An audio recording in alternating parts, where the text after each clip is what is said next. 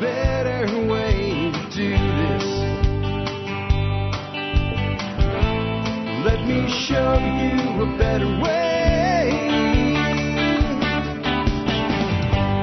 You don't have to be another face in the And we are live, folks. Welcome to episode 3354 of the Survival Podcast. I have a great guest for you guys today, Jim Shockey, who I have followed for probably about 20 years. Very well known for his series on places like the Outdoor Channel, the Sportsman's Channel. Just an amazing guy with a great story, tons of stories, I would imagine. And we'll have him on in just a moment. We'll also be talking about his new book called Call Me Hunter. And I will let you guys know that if you are on Rumble and you're commenting, I do have another screen over here where I can monitor your comments. As always, if you have a question or comment for discussion, please go ahead and type the word question in all caps. That'll help me with my secretarial duties over here. Before we bring Jim on real quick, let's go ahead and hear from our two sponsors of the day.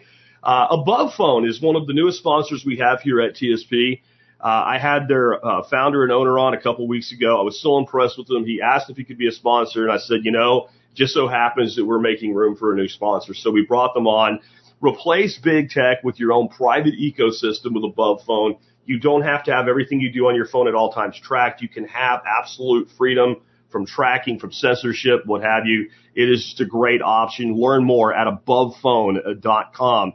Next up, kind of sticking in this same mindset, how about Start9 Embassy Servers? These guys have been with us about 4.5, 5 years now.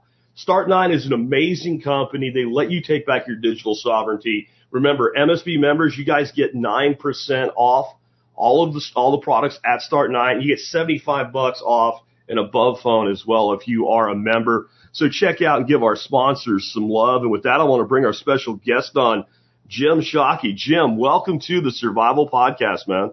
Yeah, thanks for having me. Pretty cool sponsors you have. Yeah. We've been lucky as a podcast. We have some sponsors. We've been doing this 15 years now. We have some that literally came on board from the day we started taking sponsors that are still here. It's not a typical thing in the world of podcasting, but they are great guys and they support us. 15 years. 15 years. I thought podcasting was invented like 2 years ago. No, Adam Curry is kind of the podfather, and we have one of the longest running shows out there, though. 3,300, you're 3354. So I'm glad to have you on, man. My pleasure. Let's, for people that maybe do not know who you are, let's kind of just introduce you. Tell us a little bit about your background and how you ended up in the world of outdoors and sports and making all these amazing videos and traveling the world. Like, were you a hunter from the time you were a little kid? Kind of like I grew up in rural Pennsylvania.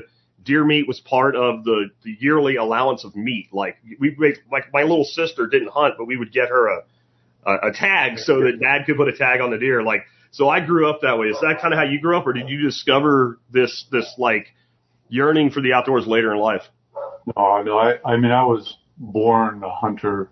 My earliest memories, 2-3 years old, were collecting insects and bugs and turning over rocks. I mean, then mice and gophers. But I grew up in a trailer park just outside of Saskatoon, Saskatchewan, Canada. And if my dad didn't get a moose every fall, you're talking deer. Yeah. Deer, I mean, we hunted deer as well, but if you didn't get a moose, we didn't eat meat. I didn't realize you could buy a cow until I was high school. We ate macaroni if you didn't get a moose. So it was a pretty big deal for us growing up. I mean, we truly lived a field to table lifestyle, big giant garden, froze all our vegetables, canned everything, and ate wild game. Same, bro. One of my favorite quotes by you is, "The hunter eats like a king." And I think there's a lot of truth to that, and I guess it goes all the way back to like, England and the King's Deer type thing where it was reserved for royalty. And in North America, we're very blessed that we have so much opportunity to go out and take game. Yeah, that came from an Inuit friend of mine. We were up in the Arctic. I think it was about the 10th day of a 14-day trip, and we were out of food. We went from Kugluktuk up in the very north, used to be copper mine, almost down to Yellowknife and then back on snow machines in May. And we were sitting in our little canvas wall tent, literally freezing. It was like 40 below, true ambient temperatures, 40 below, and we had pilot biscuits. That's all we had left. And he looked at me and said, we're eating like kings. And it truly, when you're in the wilderness and living that field to table lifestyle, you're eating like kings. And that was never truer words have been spoken. So it's, that's where that originally came from. And I've lived by that ever since. Thought about it every single time I eat wild game or fresh vegetables from our garden. Agreed, man. And the kings of old too, the kings that went out and did stuff, not the royalty of the day that sits in the background and like back in the day, the king led his own army into war. And I think that's the kind of king you're eating, like that king of old. Yeah, of course. The Renaissance kings of the day. I mean, I'm not throwing stones at the modern. I got you.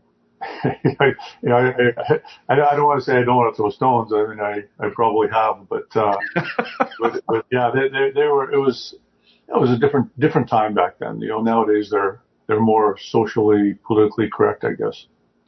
So I ended up getting you on because I got connected with someone from Simon & Schuster about another author, and I started talking to this guy, and really good dude, and he's like, here's some of the people I have, and I'm like, Jim, let's get him on now. Like, we've worked you in. I usually do one interview a week. We've worked you in to get you in the first available spot because I was really excited about it. But I had no idea that you were about to release a novel that people that are on the video anyway can see behind you there on the board, Call Me Hunter. And I was like, I've read your other book that was more like an adventure book. I grew up reading people like Peter Capstick and Robert Rourke. And I mean, like, in my head when I was a teenager climbing over a hill on a shell bank to shoot a crow, I was Robert Rourke dropping the crosshairs on a cave buffalo. So I really like stuff like that. But I was kind of surprised you decided to release a novel.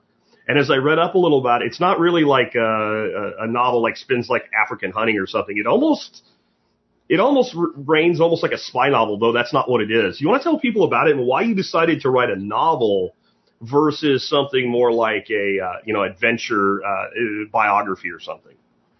Yeah, when I was 10 years old, as I said, we lived in a trailer park, or I grew up in a trailer park, and I decided then two things: that I was going to have a museum someday, a natural history museum, which I started then. Okay. But my first seashell was still in our museum. I'm in our edit suite in the museum, but and it's 17,000 square feet. It's a big place. Dinosaur skeletons, woolly mammoth skeletons. So I started on that journey then, but I also knew that I would be a novelist one day. I read J.A. Hunter, his book Hunter. I was grade 5. I was 10 years old. I went to so many detentions because I wouldn't read see Jane Rock and see Dick do whatever Dick does. So the teacher would send me to detention, which was great. I got to read my J.A. Hunter book again. I read it 3 times when I was 10 years old. So I started my first novel when I was 10. I wrote the first, I think about 8 pages. I got into it and realized I didn't have a story until I was 10 years old. I couldn't even hardly write. I couldn't read before that. So I tabled that, put it aside and continued on the museum quest and living life. I penned the first lines of Call Me Hunter. Zhivago was dead. I killed him, back in about 91, 92, 93, somewhere in there. And I realized again that I still hadn't lived life enough to be able to tell a story, my story. And so I spent another 25 years, on the road before I stopped international travel. Mozambique, October 2018 was my last international trip. And I decided that in 2016 because I knew I had to get this novel out of my head. I mean, sitting on a mountain in a customs office somewhere in the, Asia or just on airplanes. This thing I was writing it in my head. So but I knew if I didn't stop international travel, and that, it was 306 days a year on average for 20 years on the road. If I didn't stop that, I'd never write it. So I sat down in November of 2019 and started writing. And then COVID hit shortly afterwards and couldn't do anything up here in Canada. They basically, I was going to say the timing, as bad as some of the lockdown stuff was, like the timing for someone that wants to stay in and write a book couldn't really have been better. No, I think there's a lot of books written in that period, which means there's a lot of competition right now for my book coming out. Yeah. But it's a, I could have, well, I shouldn't say I could have, I've got 4 other books that are ready for design and release. 2 humor books, one sort of, about guiding and one that's about Louisa's and my life, my wife, my soulmate of 39 years. And those are ready, but that's not what I wanted to release. I want Call Me Hunter. I want a novel. I want my story out there. So what it is I didn't have to make very much up. It's a fictional thriller, but I'd call it a autobiographical, abstract fictional thriller. So if you took Da Vinci Code and mixed it up with Girl with the Dragon Tattoo and threw in a little Hunger Games, that's kind of what you're getting on Call Me Hunter. And your question, why wouldn't I write a straight autobiography? I've got my journals. I've kept journals religiously my entire traveling lifetime, and just my journals on Africa alone were 1 million words. So we're editing that down. I've got it down to 180,000 now, but I've got to get it down to something reasonable, 100,000, 130,000. And then, those will eventually get released. Asia and South America, North America, those will all come out. But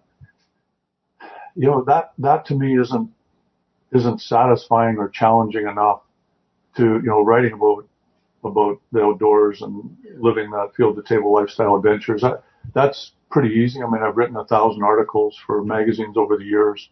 That's how I started my career back 39 years ago. I wrote my first article for a magazine called Bullbender Magazine. Kathleen Windsor was the editor, paid me $42 for it.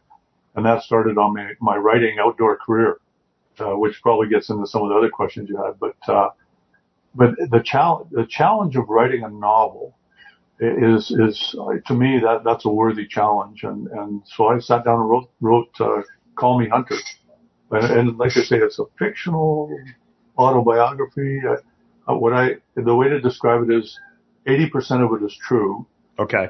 The 20% that would put anybody in jail, that's the fictional part. Yeah. So it's for everybody to decide when they read it. I think that's what fascinated the Simon & Schuster people is there hasn't been anything quite like that. I lived life first and then wrote a novel, not was a writer first and made stuff up. I didn't have to make a lot up, like I say. I think what's interesting to me is that you had this stuck in your head when you were a legitimate kid, right? And it took 30, 40 years of life experience for it to be fully realized into a novel. And that means it was something that was clearly important to you. And I like blending in the reality and then adding the fiction because you got to make a novel out of it. And then at the same time, like, I'm not going to tell you, you figure it out for yourself. I kind of dig that. Yeah, I say that in the preface that just about everything that's in there is provable. It's there. I talk about Goldie Hawn and Michael Crichton and what's the lady from my brain's gone dead now, from WK, Lonnie Anderson. Okay. People like that, I mention them, or Gene Simmons from Kiss, the character in the book who goes out and was drinking with Gene Simmons from Kiss. Well, ask him. Ask Goldie Hawn, ask Lonnie Anderson. Michael Crichton, you can't. And what I say is I would love for somebody, everybody to go ahead and Google it, track down, is this true? Is this true?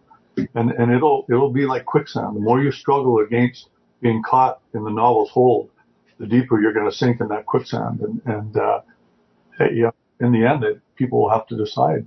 Themselves. Very cool. But what's cool on this? I think that was put it in a slightly different genre than they're used to with the normal thriller, fictional thriller type novels. So one of the things I also didn't know about you is how big you were into like ethnocentric art, and that you literally have a museum at your house. But that's not something a lot of people could say, but the art angle fits into this novel as well, right? And I know authors never want to give away too much about their book, but there's stuff out there that's already explaining that. So can you kind of talk about that, how the nature of this, like art and art collecting actually fits in with this? Sure. Yeah. I mean, well, first of all, the museum is an actual museum. It's a 17,000 square foot. Our children it's a school. So Okay. I'm in a classroom right now. You can see by the lights. Yeah. This was a classroom in a school. It was built in 1961 and decommissioned in the year 2000. Our kids went to this school, actually. So I bought the school. Okay. Rancher style, 17,000 square foot school. And it is literally filled with ethnocentric folk art forms, and also natural history objects. So like I say, there's woolly mammoth skeletons. There's a huge collection of woolly mammoth, tusks, matched sets of 230-pound tusks and woolly rhinos and skeletons of narwhals and giraffes and I mean all kinds of crazy natural history things. But there's also a bigger part of the museum is the ethnocentric arts. It's the Hand of Man Museum of Natural History, Cultural Arts, and Conservation. So conservation is the educational component of the museum, but the cultural arts make up a large part of it. Maybe not the most dramatic part. I mean, when you walk in and there's a full 47-foot long Giganotosaurus, which is bigger than T-Rex, a theropod, skeleton, that's pretty dramatic. It's hard to match that with masks from all over the world, tribal outfits from all over the world. But that to me, it's one of the truest forms of art, the ethnocentric art, and whether it's, idiosyncratic, they can put their own influence and components into the art, but they're following an ethnic origin, an ethnic form line that to make it part of their culture. And when they're handmade like that, and they're made for ceremonial purposes, spiritual purposes, maybe just out of love, or maybe it's just to create art, the spirit of the person that created it lives inside that piece. And you can, and this is what the novel's about, is, there's people that have a higher sensitivity to that know when the piece, when they say it speaks to you, it truly does. So when I traveled the world, I watched and these pieces, I know it sounds a little voodoo, but it's true. You feel it. I get people walking through the museum that are really switched on in that regard, and they feel the people that made the pieces, and they're gone now. So all that's left of their entire life is that's their legacy, often. And they'll be in tears walking through this museum, just overwhelmed. The number one word people use to describe this museum. And we had 26,000 visitors last year to the museum, donation only as well. Oh wow! So it's that's what started me on that whole journey way back when, was at a very young age. And the novels, like I say, you read the novel. Yeah, it's a young boy that's tuned into this type of thing. That's what I read on the kind of the summary on Amazon, where I should mention people can pre-order it right now as an audio, as a Kindle, as a hard copy. It's available. There'll be links in the notes for the audio notes for the show. If you're watching the video, there's a link down there. And if you click it this moment while we're live, it won't be there. We're not done yet. But once the live ends, about 30 minutes later, all of the stuff that Jim's talking about, all his social media links, his main website and all linked there. So make sure you guys check that out. I wanted to talk to you some more about like your background is just fascinating. Like I knew a lot of stuff about you because you put so much of your life out in the public space, with your TV shows and stuff like that. But I didn't know that you actually were at one time a water polo player. And that you were like an Olympic level guy. You played on like the world championship team or something like that. And then like many, athletes, unfortunately, in the 1980 Olympics, there was a boycott due to issues with the Soviet Union, and you didn't actually get to compete at that level, or in the Olympics. You competed at that level prior to. Like, how do you end up in Western Canada in playing water polo? Like, how does that work out? Well, I mean, two things. I was always a swimmer, so I'm an All-American swimmer. So I was in the NAIA conference, competing against American universities, going to a university up in Canada called Simon Fraser University. They gave scholarships.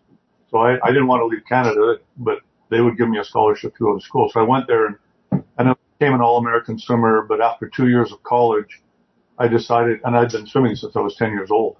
I decided, I've had enough of up and down a pool. Yeah. I loved water polo. We played it as a kid in Saskatoon.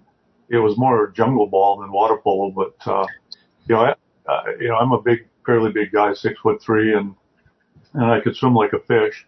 And I got to say, I have a little mean streak in me. So water polo. Now I realized pretty quick that I was one of the smallest players in the world at that. Okay. So I had to be even meaner and faster than these other monsters that played the game. So I went to, I walked on the Canadian national water polo team and I played against the Americans national team many, many, many times. It's in the novel. I went to 2 world championships, 1978 in Berlin and, World Aquatic Championships in 1982 in Guayaquil, Ecuador. But 1980, Jimmy Carter decided to boycott because the Olympics were in Moscow and they just invaded Afghanistan. So we couldn't go. In 1984, the team asked me back, but they not asked me back. They said we had to centralize again. And I was at a point, I was 26 years old at that point, and I wasn't going to go centralize and train for 6 months before the Olympics in Ottawa. I had a life. I was getting married. I had future plans. I had a novel I had to write and a life I had. A life to live.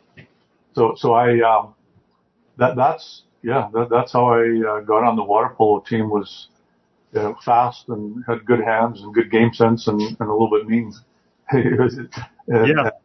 Like I say, one of the smallest players in the world. We used to play a version of it in the Army, and it was like no rules, basically. Like guys like me that are short and stocky, I would grab the guy with the ball and sink him. Let go of the ball. Like I know that's not a sanctioned maneuver, but it does toughen you up. Like you get in the water with other people, and it's kind of a combative sport. I loved it.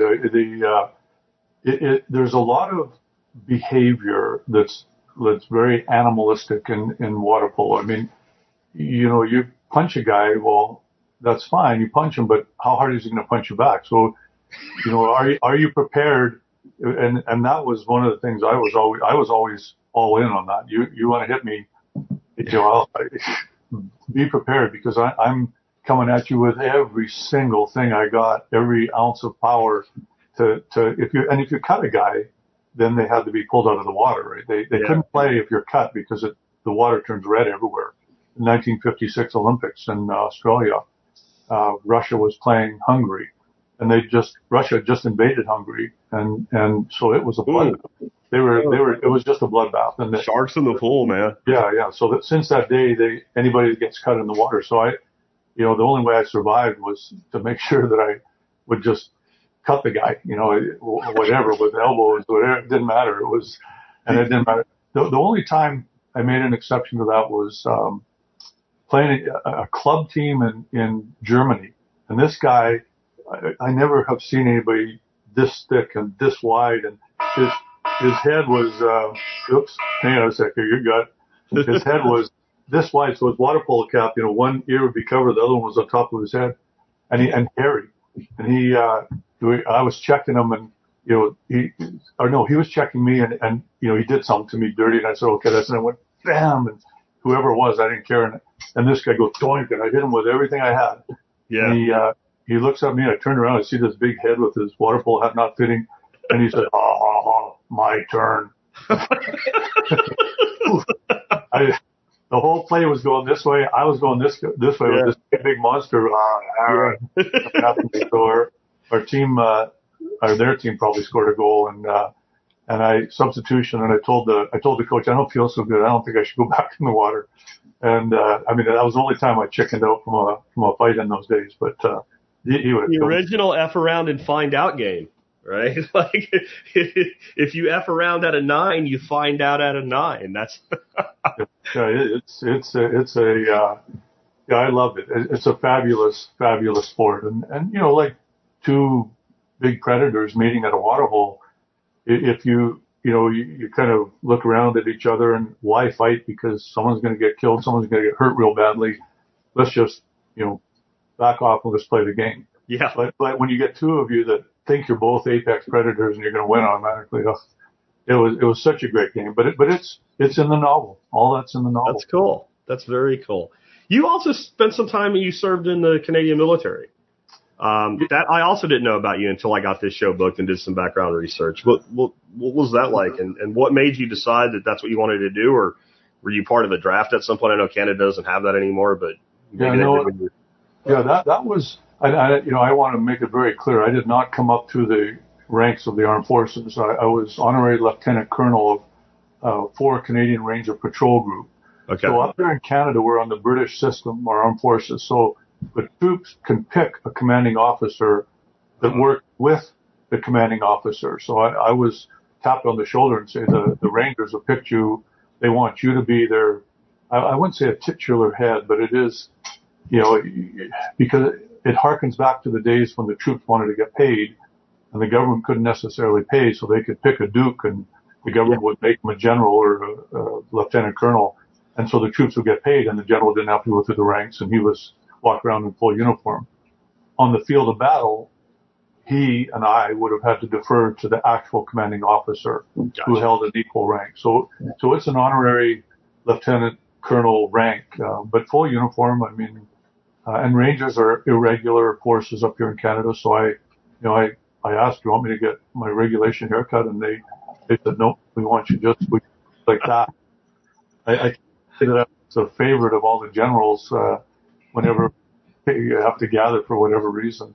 But I served, you get a 3-year term. It takes an act of, or an ordinance council of our federal parliament, the Minister of Defense to sign off on it. And in fact, the Queen of England back then has to sign off to be able to do that because essentially you're moved into the armed forces at a level, at a, commanding officer level. So yeah, I spent 6 years, but do not for a second, anybody out there that actually served, thank you for your service. And I'm not in any way saying that that's what I did. I did go over to, Afghanistan with your American armed forces at one point prior to that.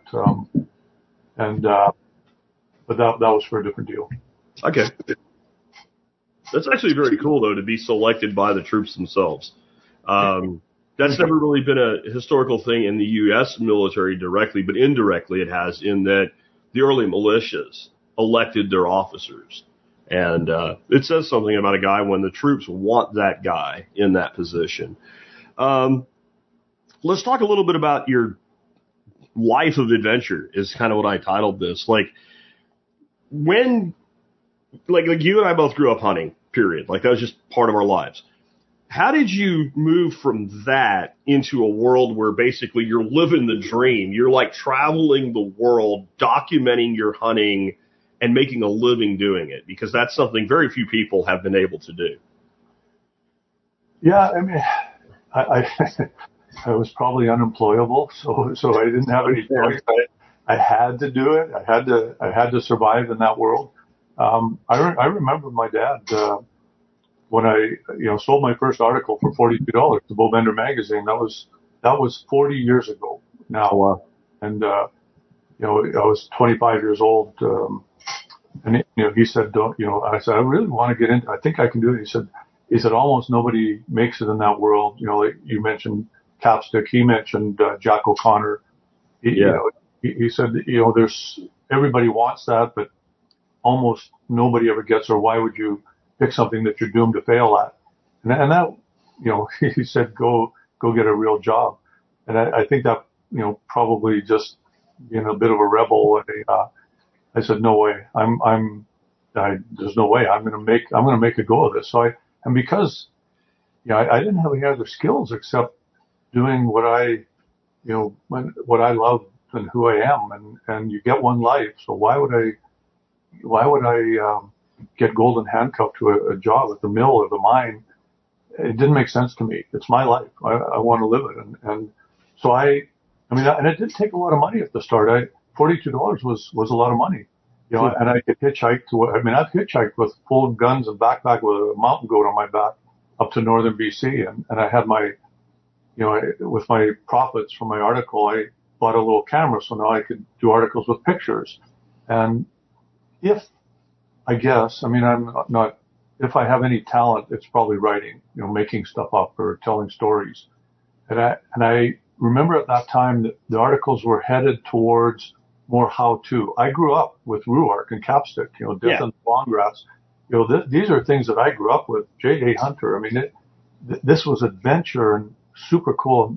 By the time 40 years ago, the magazines were starting to head towards, you know, how to hunt a whitetail deer in his bedroom, your best caliber for whitetail bucks. Sure. The secrets to getting your big bull, whatever. But I'd look at the pictures and read the captions. I wouldn't read the articles. I wanted adventure. I wanted storytelling like I grew up with. And they told me that there'd be no demand for that. And I think you're wrong. I think hunter's a hunter, even though he loves whitetail hunting and turkey hunting. If you're hunting a black and rufous elephant shrew on Zanzibar Island and, you know, off the east coast of Africa, if you tell a story around that, an adventure story, I think people are going to be fascinated if they're outdoorsmen. And so that's what I did. I went all in on that. I lived in British Columbia by then. So, I mean, you were freaking Jimmy Buffett of your world, where, you know, he was turned down by like 28 national producers and became one of the greatest stars ever and keeps doing it his own way. And what you're saying to me, it makes no sense the way that the conventional space would push back against that, because that's actually what I care about when I watch something or read something about somebody going hunting. I've seen, and I don't mean to put anybody down, but I've seen like 100 turkey hunting shows, and it's basically, like that's, I mean, really, that's, you called the turkey and you shot the turkey. Great. I'm actually more interested about, like, how did you figure out where you were going to target this animal? What went on? What were the challenges that you faced in going on this hunt or whatever adventure it is? That's actually way more interesting to me. And you mentioned people like Jack O'Connor or Capstick or Rourke. Like, that's what they wrote about. That's what the animal was a piece of the story, right? And I remember in Using Up Gun, Rourke talks about if you kill the animal to make it immortal, then you've truly done something. You'll always remember the day of the lion or the day of the buffalo. But if you kill something just to kill it, then basically you've committed murder. There has to be a purpose. There has to be a reason behind it. And that story is a huge part of the reason behind it. Of course. We've been vilified and marginalized in the mainstream media really since Bambi. And to be fair, I mean, Ruark, there's some stuff that maybe was written at a time where it doesn't quite translate into modern sensibilities. I could put it that way. Yeah. And I would say may have even been a catalyst for some of the problems we're having with our mainstream point of view or a stereotype of what hunters are.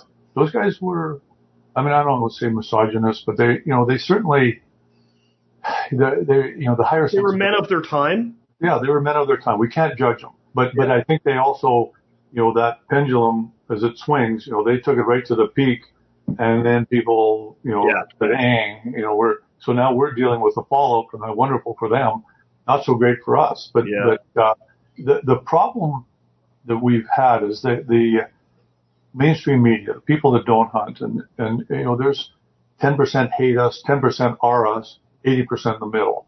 And the 10% that hate us, they focused in on that kill.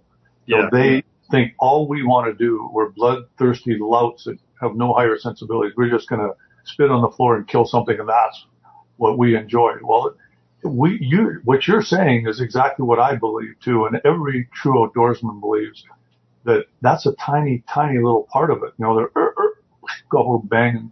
That's a tiny part of what the actual process of being a hunter and hunting actually is. It's the camaraderie, the friendship, the family, tradition, the learning, the skills, being in the outdoors, the fresh air, the exercise. I mean, you just go on and on and on. The problem when you're, television, you have about 14 minutes on a 30-minute show to tell that story. And I mean, in today's age, we come on, let's fast forward onto the, we want to see this part. And as hunters, that's what we did. Well, non-hunters looking at it say, well, that's all they're interested in. So it was a bit of a perception. And what I try to do on our television shows, the professionals, Uncharted Yukon, was to show everything else and how important everything else is to being who we are as hunters, and what hunting is all about.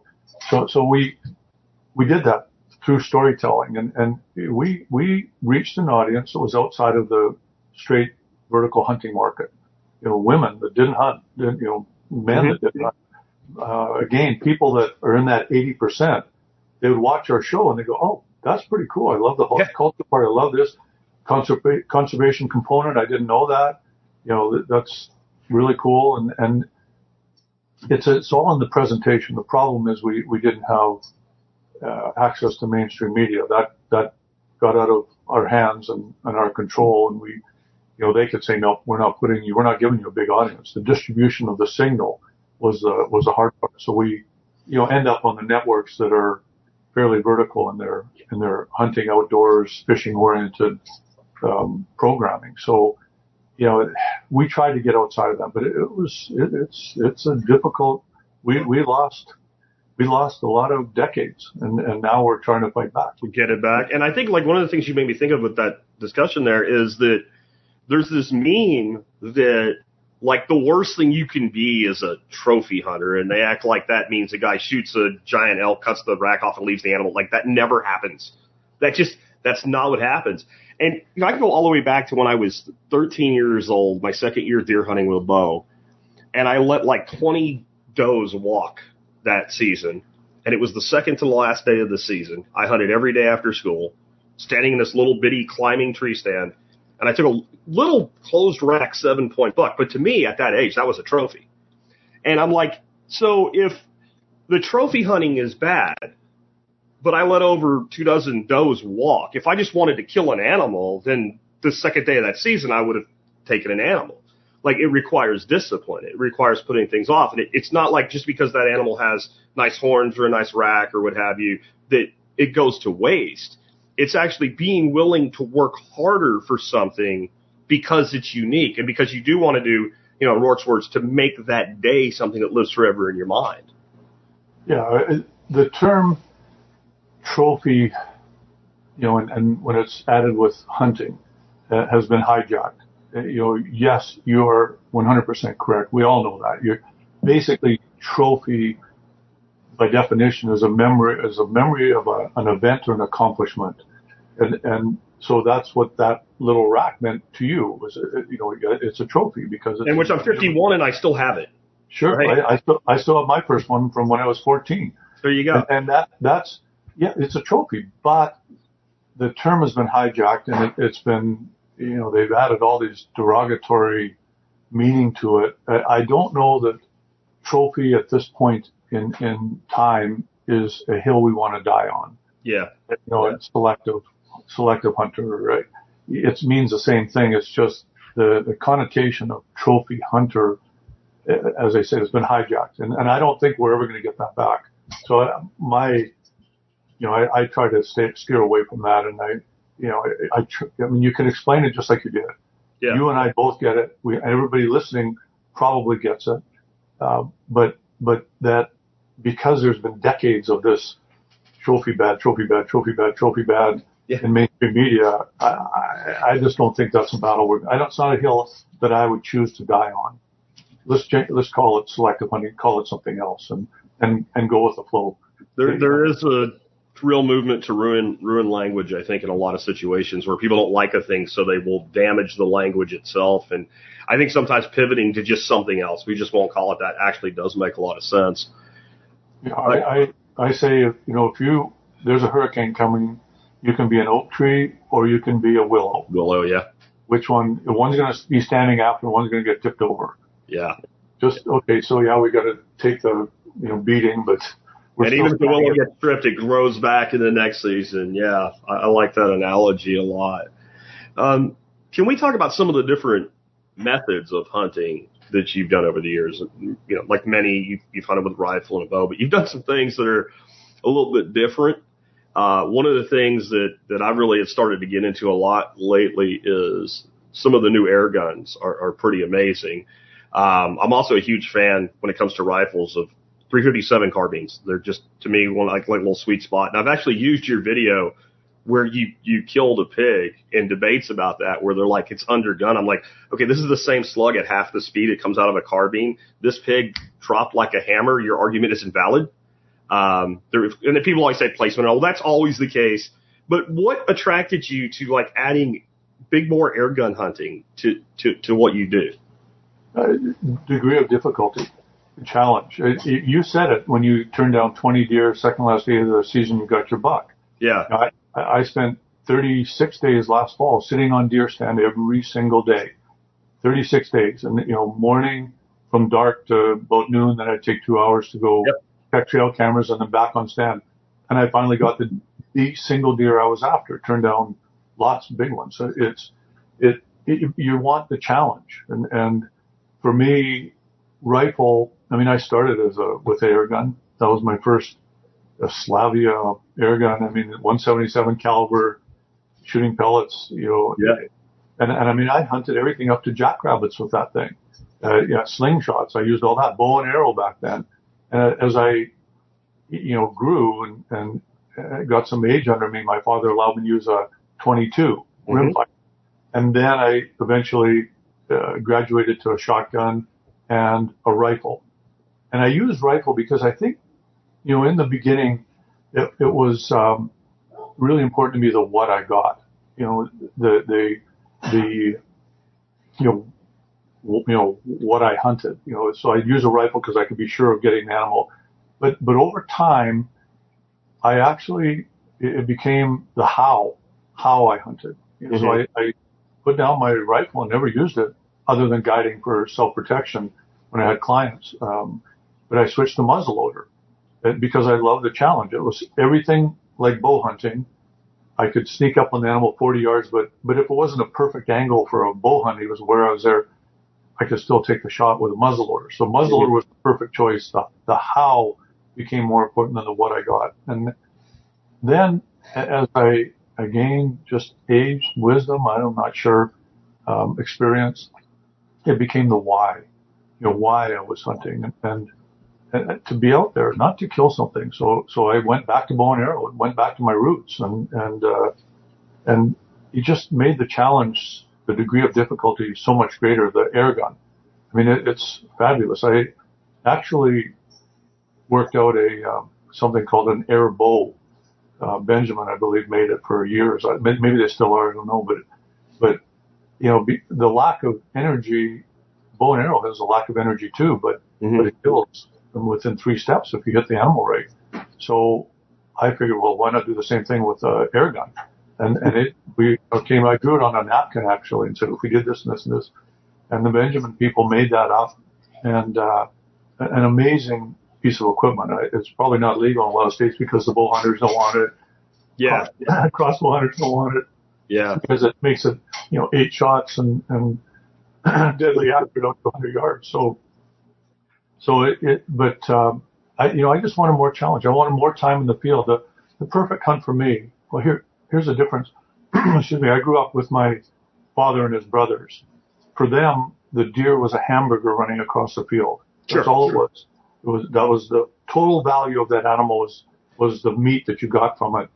So if they could be done opening morning, by 10 a.m. and have it all butchered up and be back at work by noon, that was a great hunt. Sure. But it never, to me, the animals always meant a lot more than just meat. And I don't think that's defensible in the long run to say we hunt for meat. Yes, you eat it, but I don't think can be the reason you hunt. It has to be a spiritual reason to survive, the attacks, because there's too many holes in that one. We hunt for meat, really, in today's world. It's the most expensive meat you'll ever buy. I mean, really. Yeah. And that's fair enough. We eating like kings. Yeah. The most expensive meat that you can get is our wild game, because we're prepared to pay that to know what we're putting in our pie bowl. Yeah. But Dad, for me, the hunting was far more important to make it last. So that's back to your question, is why I went to increase the degree of difficulty so that it increased the time of field, which is what I loved. More stories, more love in the outdoors, more fresh air, more exercise, more camaraderie, more family time. So yeah, it's more difficult the better. I think the converse is why so many people today stay away from a lot of what we call primitive methods, archery, etc. And it's not that they don't want it, and it's not that they don't want the time. There's so many people today that, they work a job, or they run a business like I do, and we just don't get away that often. So when you can get away for a 4-day hunt, it's really a 3-day hunt. And then you're going to introduce a bow into that.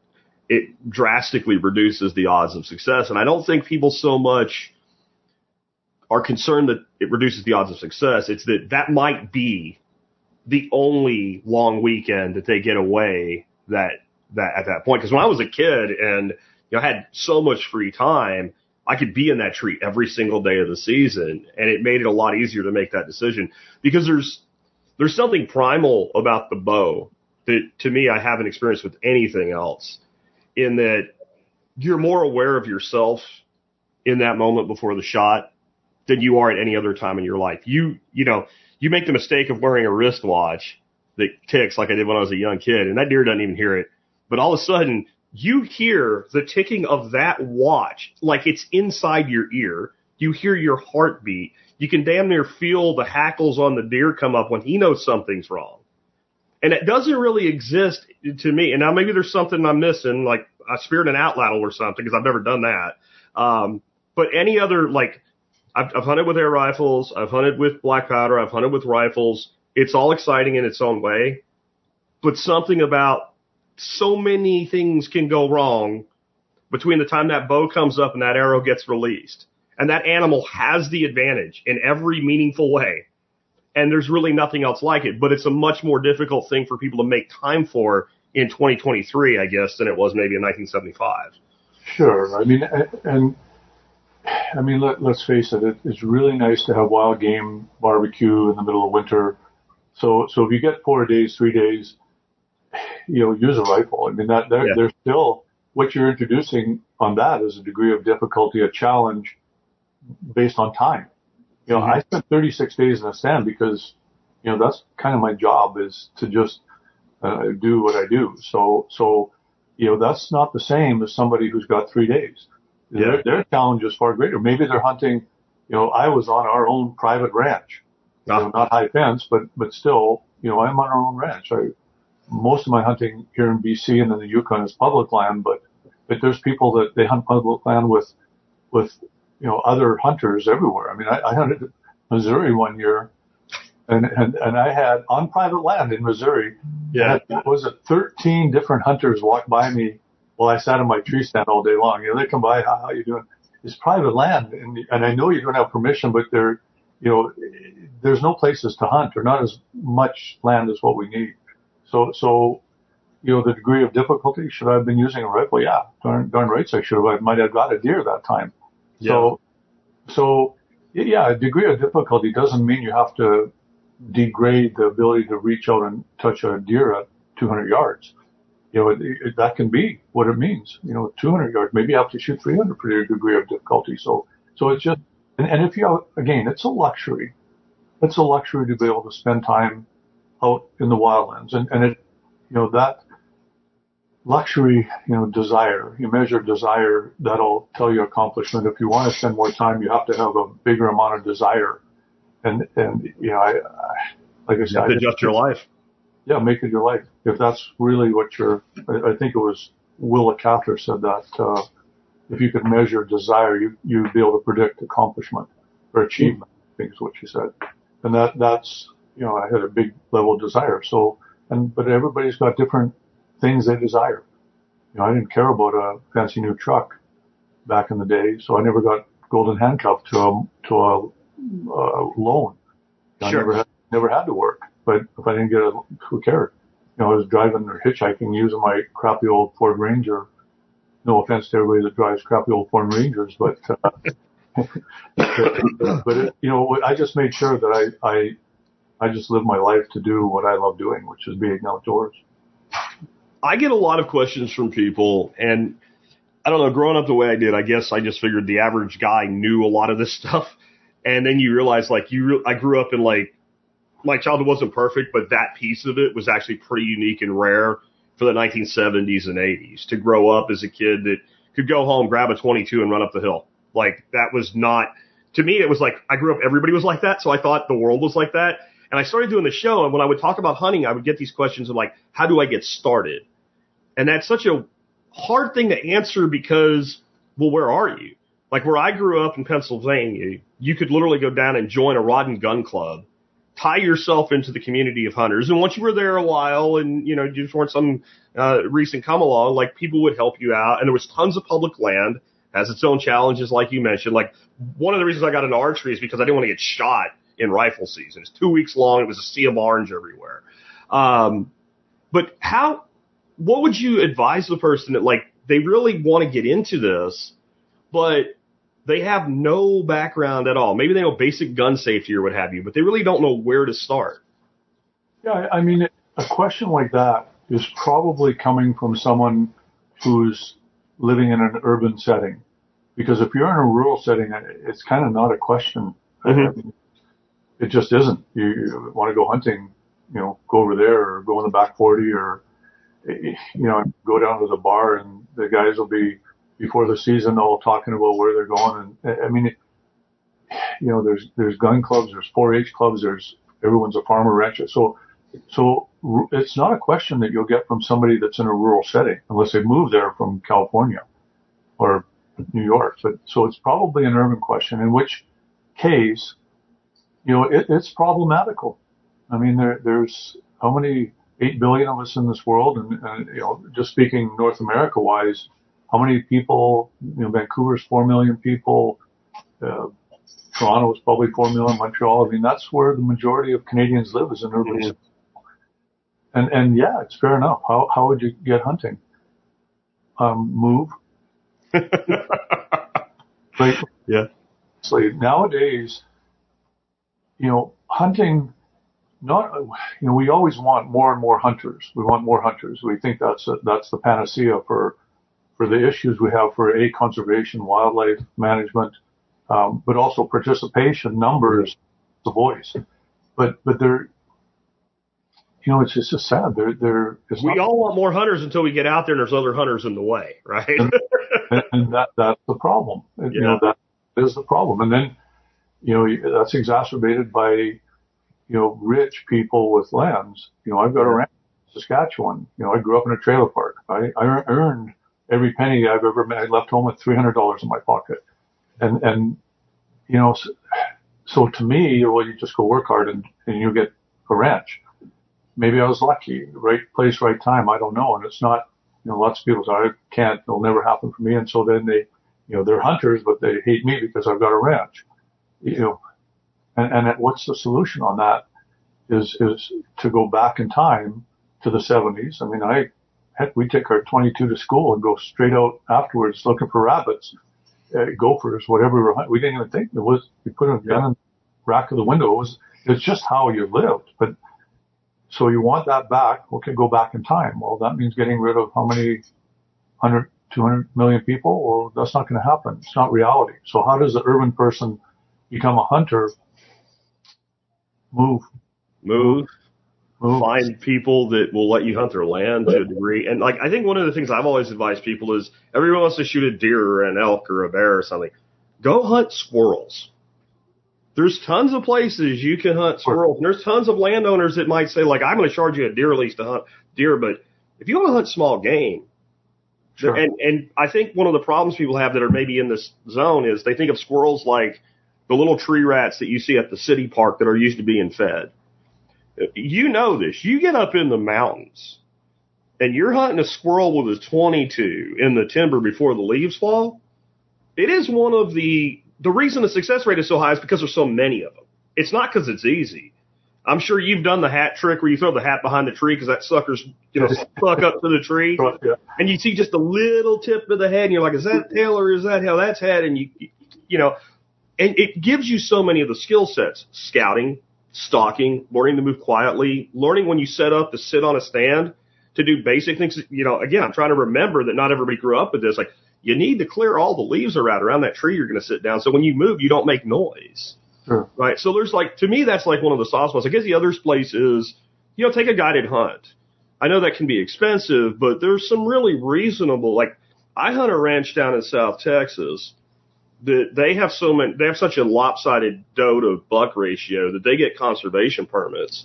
And I'll go down there and take 2 doe and something like an exotic doe or something. And I'm under $1,000 to do that. And to me, then you're getting the experience and all. You're not. The problem, I guess, when I'm trying to get people started is they're going to sit in a box blind and wait. And there's some real good in that, because there's that contemplation time, the thinking, and what else you see that you're not going to take. But it's not the same as learning how to track, learning how to scout. And that's something that gets, I think, missed, because even if you're an elk hunt in the Rockies or something, the guide has got that part down and you're just kind of along for the ride. It can be very physically challenging, but you see what I'm saying? I mean, even as you're talking, I'm thinking back on my answer move. Most people will say, I can't move. Again, to me, it's a measure of desire.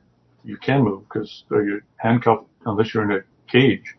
You can move. To me, that's how I think. I want that, so I'm going to go live in a rural setting, make friends with people that have land, and be able to go hunting because, that's available.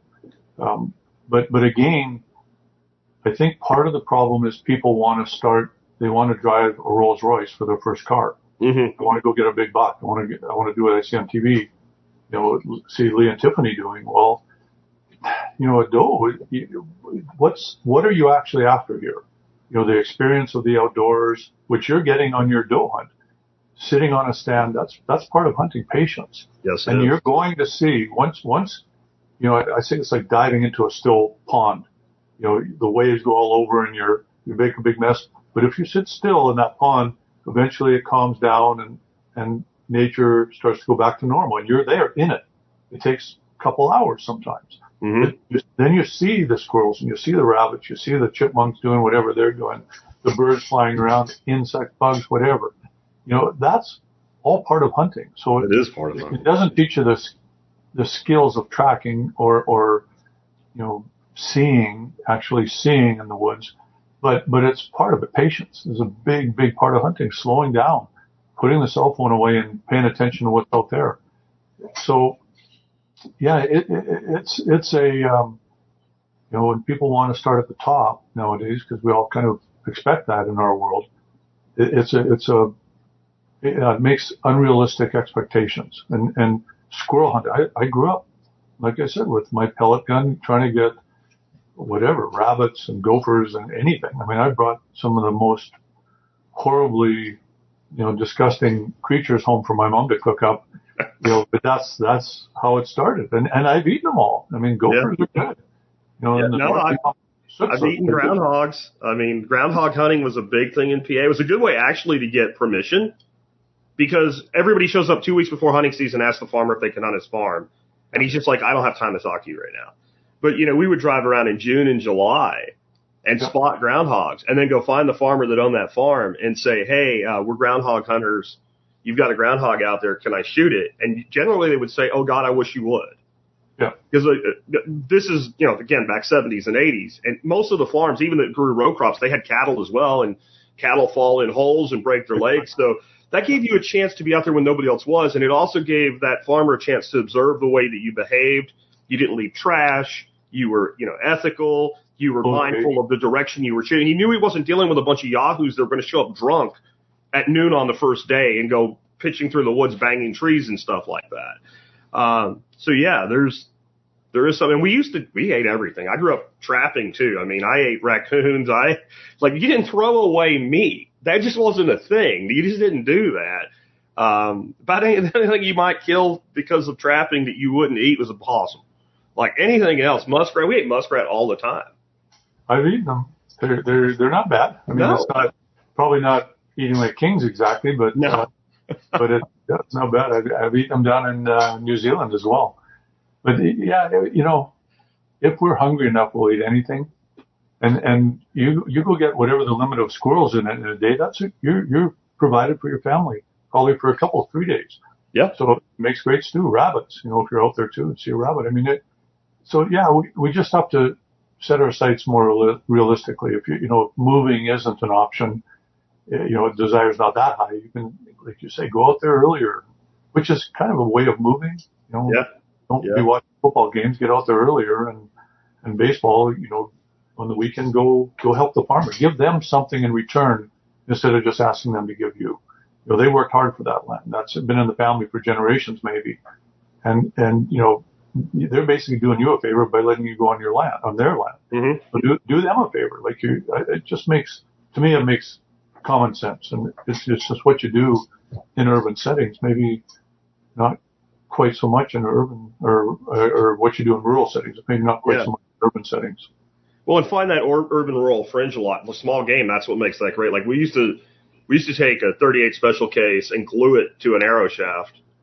The days before they had judo points and stuff like that, we would shoot rabbits with those. Well, you can do that in a lot of places that you can't discharge a firearm.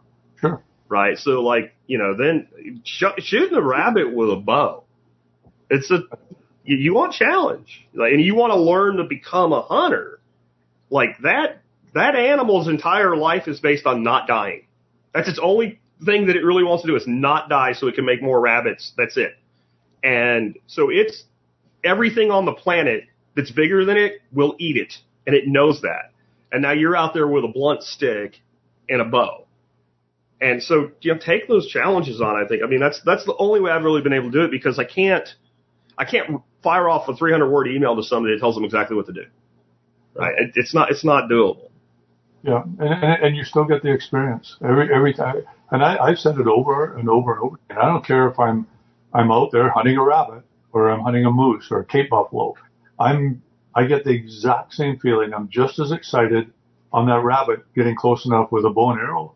I mean, it's the same feeling. So, like I say, driving is driving. It maybe not a Rolls Royce, but it's Volkswagen. Still it's driving. And hunting is the same thing. Get out there and just enjoy all those other aspects about it as opposed to looking at attaining this goal, which is to get this whatever for your wall. That's not the big part of hunting. It's not what hunters or hunting's about. For the person that does have experience, they do hunt, but they want to go do something different, but maybe not hire a guide. Like, is there like a bang for your buck hunt in North America that you think it'd be a good idea, where you can use public land and all? Like, what springs to my mind immediately is antelope in Wyoming. Like, anybody can get a tag, success rates are really high, plenty of land to hunt, but you're out there on your own. Is there anything like that particularly springs to mind for you? Well, up here in Canada, bird hunting is about all you can do that way. Okay. Ducks and geese and upland game. You can, but if you're going to go after big game, in most of the provinces, you have to be guided, or at least you have to be with someone who has a guide's license, whether it's a Class B or C or whatever they call it, a permit to a company. I think Alberta has that, but BC, if you're American, no, you don't have any choice. You've got to go with a guide if you're going to do things legally. So there's a reason for that, because the woods would be filled with 1 million hunters every fall, and the wildlife, for management, you just can't have that. Yeah. Alaska, you can do self-guided hunts. You're going to have to be, an intrepid adventurer to do it, because you're going to have to hire an airplane to drop you off somewhere and go in your canoe or raft down a river and get picked up again at the end of it, dealing with bears and looking for caribou and moose. I mean, that can be done. It's still going to cost you some money, and it's an exercise in desire.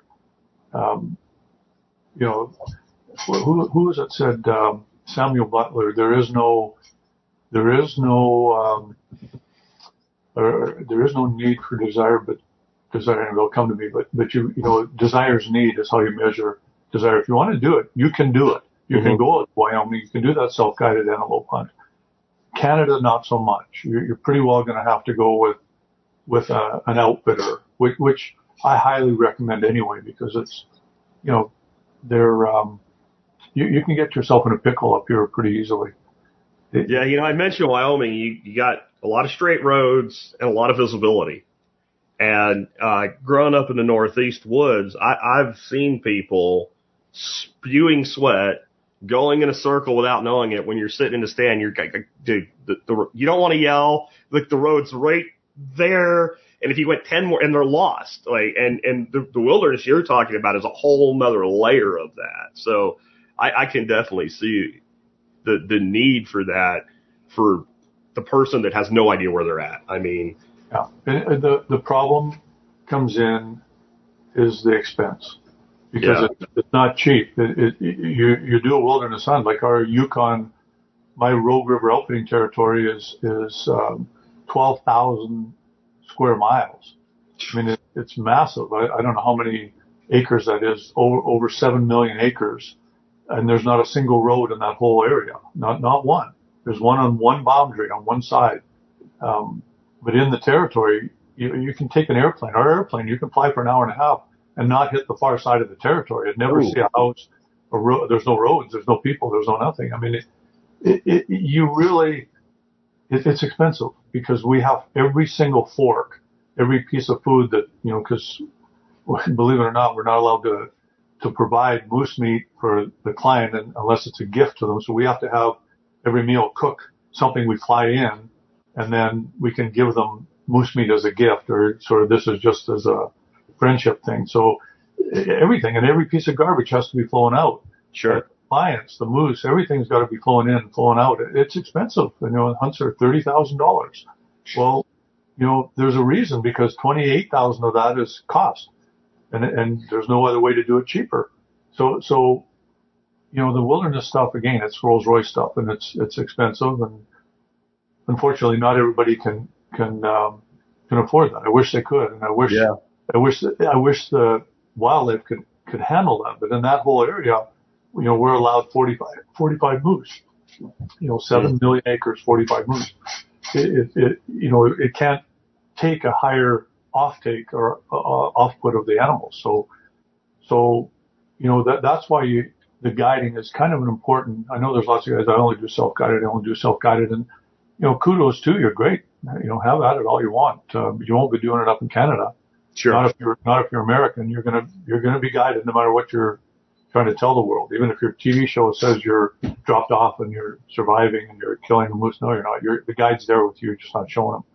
So it's yeah. To do Behind the scenes spoilers with Jim Shockey on TSP. That's interesting to know, because I have seen where you look at people hunting in that part of the world, and it does appear as though they're completely on their own. That's one of those interesting things to know. It also kind of puts things in perspective. So, guys, when you see that you can go do a guided hunt in Wyoming or Montana for a combo mule deer and antelope, and you can do that for $3,000 to $4,000, not a bad deal. No. Not a bad deal, and maybe a memory that'll last a lifetime if you do it right, you know. So go out and take those adventures. I do want to circle back here at the end, Jim, to your book again. Tell people, when is it actually going to be released? And again, I have links to it on Amazon anyway, and it's available anywhere books are sold for pre-order right now. And these links will be in the show notes. But when's it due out? And just tell people why they should read it. Its release date is October 17th.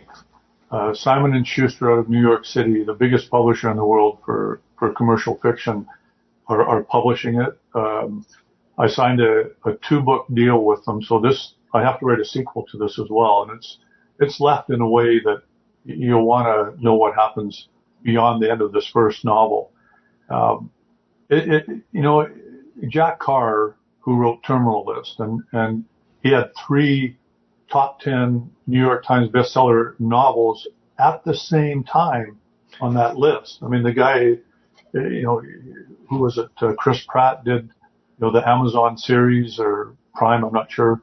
like fabulous writer. And, you know, Jack said to me that and he's a prolific reader. He's a bibliophile as well. And he said this novel is you can't fit it in a particular genre. It's got to have a name on it. So they call it commercial fiction or commercial fictional thriller. But he said it sets a different standard, a different bar. And I think it's because there's so much truth and verifiable truth in it. A fellow told me years ago, decades ago actually, that the best writing is honest writing. And this is honest. There's very little in there that's not the truth. Like I said, the 20% that'll put anybody in jail, that's the part that's fiction. You can read into that however you want, but it's based in the art world, the underground of the art world. The premise is that you're born with an ability to recognize beauty. And so walk in an art gallery, if there's one painting that's absolutely world class, people that are born with that sense, that ability to sense that, and they sense it in different ways, they'll pick it up. And therefore you can make a living at it, going around to antique stores and finding great works of art because you recognize it, you feel it. So that's the premise, with the added touch that there's an underground organization called Our World that, and they call it that because it is their world. They don't listen to, they don't follow rules or laws of nature, or laws of man, because they make their own rules and laws. And this underground finds these people that have this ability as children and recognize the ability to recognize fine works of art. And basically, like a cormorant puts a ring around their neck and sends them out to go find these masterpieces around the world, wherever they may be, recognize them when they see them. Just people don't recognize it that don't have that talent. So, in this book, I flipped the stereotypes. So the actual protagonist is a young lady, Nyala, after the antelope. But the anti-hero is a hunter. Wasn't a hunter to begin with, became a hunter. And he's kind of a conflicted anti-hero. The villain is an animal rights extremist. Right. So I just totally flipped it around because, we've just had so much of the horrible Bambi killing, macho, blah, blah, blah, which, by the way, the guy that wrote Bambi was a hunter. Walt Disney twisted the whole story around to make it like it is. But, the idea of the original Bambi was conservation. But, anyway, so I twisted. I did not know that. I'm going to have to dig into that one. Yeah, it's an Austrian author, written in the 20s somewhere in there. And he's a hunter. So it was Walt Disney that Disneyfied it and twisted it and basically started that pendulum swinging the other way. But, in Call Me Hunter, the stereotypes are flipped. And it's a very interesting thing because it goes against the grain of, mainstream media for the last 6 decades, since 1960 probably. So suddenly, wait a minute, so it's cognitive dissonance but I like this person, but I hate that person, but that person is the person that I'm supposed to hate, but that person, so I mixed it all up. And I honestly believe if it does well, if we support it as outdoors people, hunters, lovers of, field to table lifestyle, if we support it and the dollars, justify it to the powers in New York that hold the reins and the distribution channels, they control them. If it does well, it's going to it'll crack that door open and allow many more of these. I say, wait, people really actually want to hear this instead of this stuff that we've been, just regurgitated over and over and over and over again. It's tiring and it's mind numbing. It's been done. So now it's flipped and it's an interest. It's interesting. It's like, if we can show there's a demand for that, I honestly believe that this could be that catalyst that shifts it back again. Jack Carr, his character is a hunter, uses a bow and arrow. He maybe is the one that cracked it open in recent times at that level. Bestseller, New York Times, 3 at a time, the top 10. And, and it actually was Jack that helped me get my novel published because, like Jimmy Buffett, I wasn't having a whole bunch of luck. A quick story on that. My agent, Esther Fedorkowicz, she's fabulous. She sent it off because it's almost written in a literary, it could be literature. It should be literature. It's written that well. I'm saying that. I'm not the one to judge that, but that's what they said. So they submitted it to 10 publishers who published literature, right? Like, nosy in the air literature. And not one of them read it. They all sent it back and say, we Googled the guy. He's too much of a celebrity. He can't possibly write literature. It's like you have a following on social media, so you're too stupid to be able to write literature. You've got to be a down and out, manic depressive professor of failed literature God to be able to write. You find an author that can help sell the book. That would be insane. Yeah. Well, yeah. So then we didn't have a choice. It had to go into commercial fiction, and that's thank goodness because and Jack Carr, to his credit, authors never do this. They never suggest another writer to a agent or a publisher because if it's crappy, they've wasted that. Their time is so limited, 10 hours to read that book. Yeah. They basically are cutting their own throats, hanging themselves by doing that. Jack Carr, to his credit, read it, and he told Emily Bessler, who's the rock star of editing in New York City. She's discovered many of the great modern day authors. She loved it, and she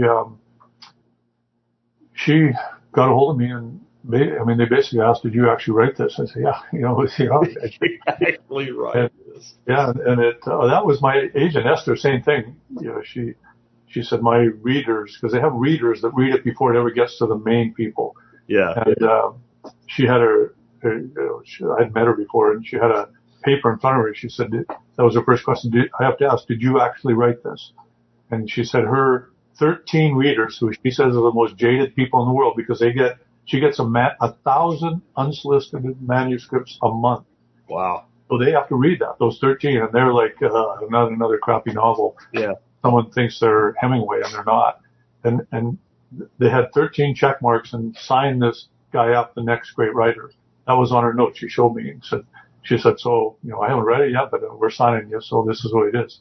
So I think it's, it's wonderful that Jack Carr supported it. And I do believe this novel, if we all support it, and then it's not for money because it's works out to about $1.50 an hour for me over the time of writing. I understand.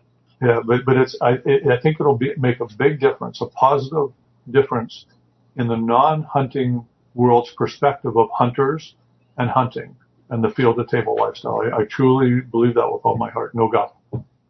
Well, here's what Jack Carr said about it. Astoundingly original, relentlessly paced, and purely authentic. From that guy, that is a pretty high margin to hit. So I wish you well with it. I've already pre-ordered my copy. I'm going to suggest that people here do the same. I actually ordered the audio version because it fits well with my active lifestyle and I can listen and multitask. Thank God for audio because I've built my whole career on it. We have about 150x reach in audio that we do over video, and I think it's because people can multitask. So that's available. There's the hard copy. There is the Kindle version. It's all available, guys. Go out there. And I agree. I think this is it's kind of a subversive tactic. Let's take a novel and use it, and then hunting is a topic within it rather than a book on hunting, because the 80% you're talking about will probably never buy the book that's about hunting as a standalone, right? But they'll read a novel. So I wish you really well with it, and I hope my audience goes out and picks up a copy. Man, thank you so much. This has been, I've been doing this 15 years. I've had a lot of different people on. This is like top 5 in 15 years to have you on. I really appreciate you making the time to be with us today, Jim. Wow, that's high praise. Thank you very much. It's been an honor. I look forward to being back on someday down the road. Try and make it top 6. Yeah. Let's have you back, bro. I mean, anytime you want to. Your guy at Simon has my contact info. You should have it now as well. When the book actually is released, if something else comes up, something you want to talk about, it's an open door. Appreciate that. Thanks for having me on. Thank you, Jim. All right, guys. Thank you for tuning in today. Really fantastic guest.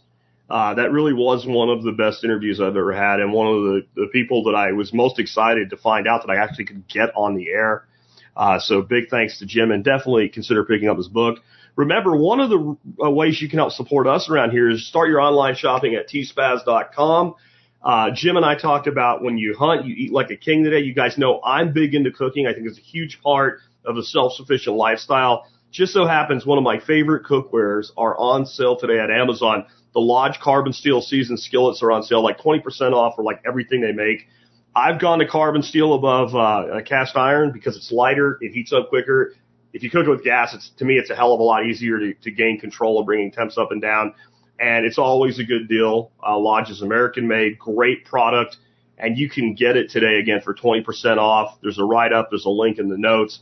All the good stuff as usual. And remember, if you start your online shopping at tspaz.com, no matter what you buy, you help us out as long as you start your shopping there. Also consider becoming a member of the MSB. Remember, guys, that's how I really pay the bills around here. That's how I've been able to do this show for 15 years. There's a ton of discounts that come with it. Several of the discounts alone would cover your membership for multiple years. Check it out. Just go to survivalpodcast.com and click on members. Tomorrow, I'm bringing community member, about fourth or fifth appearance on the show back, Joel Riles from Fortress Canine. We're going to be talking about protection dogs. We're going to be talking about homestead dogs. We're talking about core canine obedience. He's an amazing dude with a great story, so make sure you tune in for that. And with that, I will catch you guys tomorrow with another episode. Are they gonna bail you out or just run you around?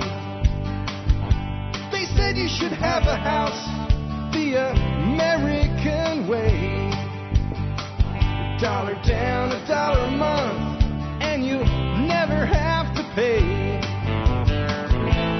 There's a better way to do this. Let me show you a better way.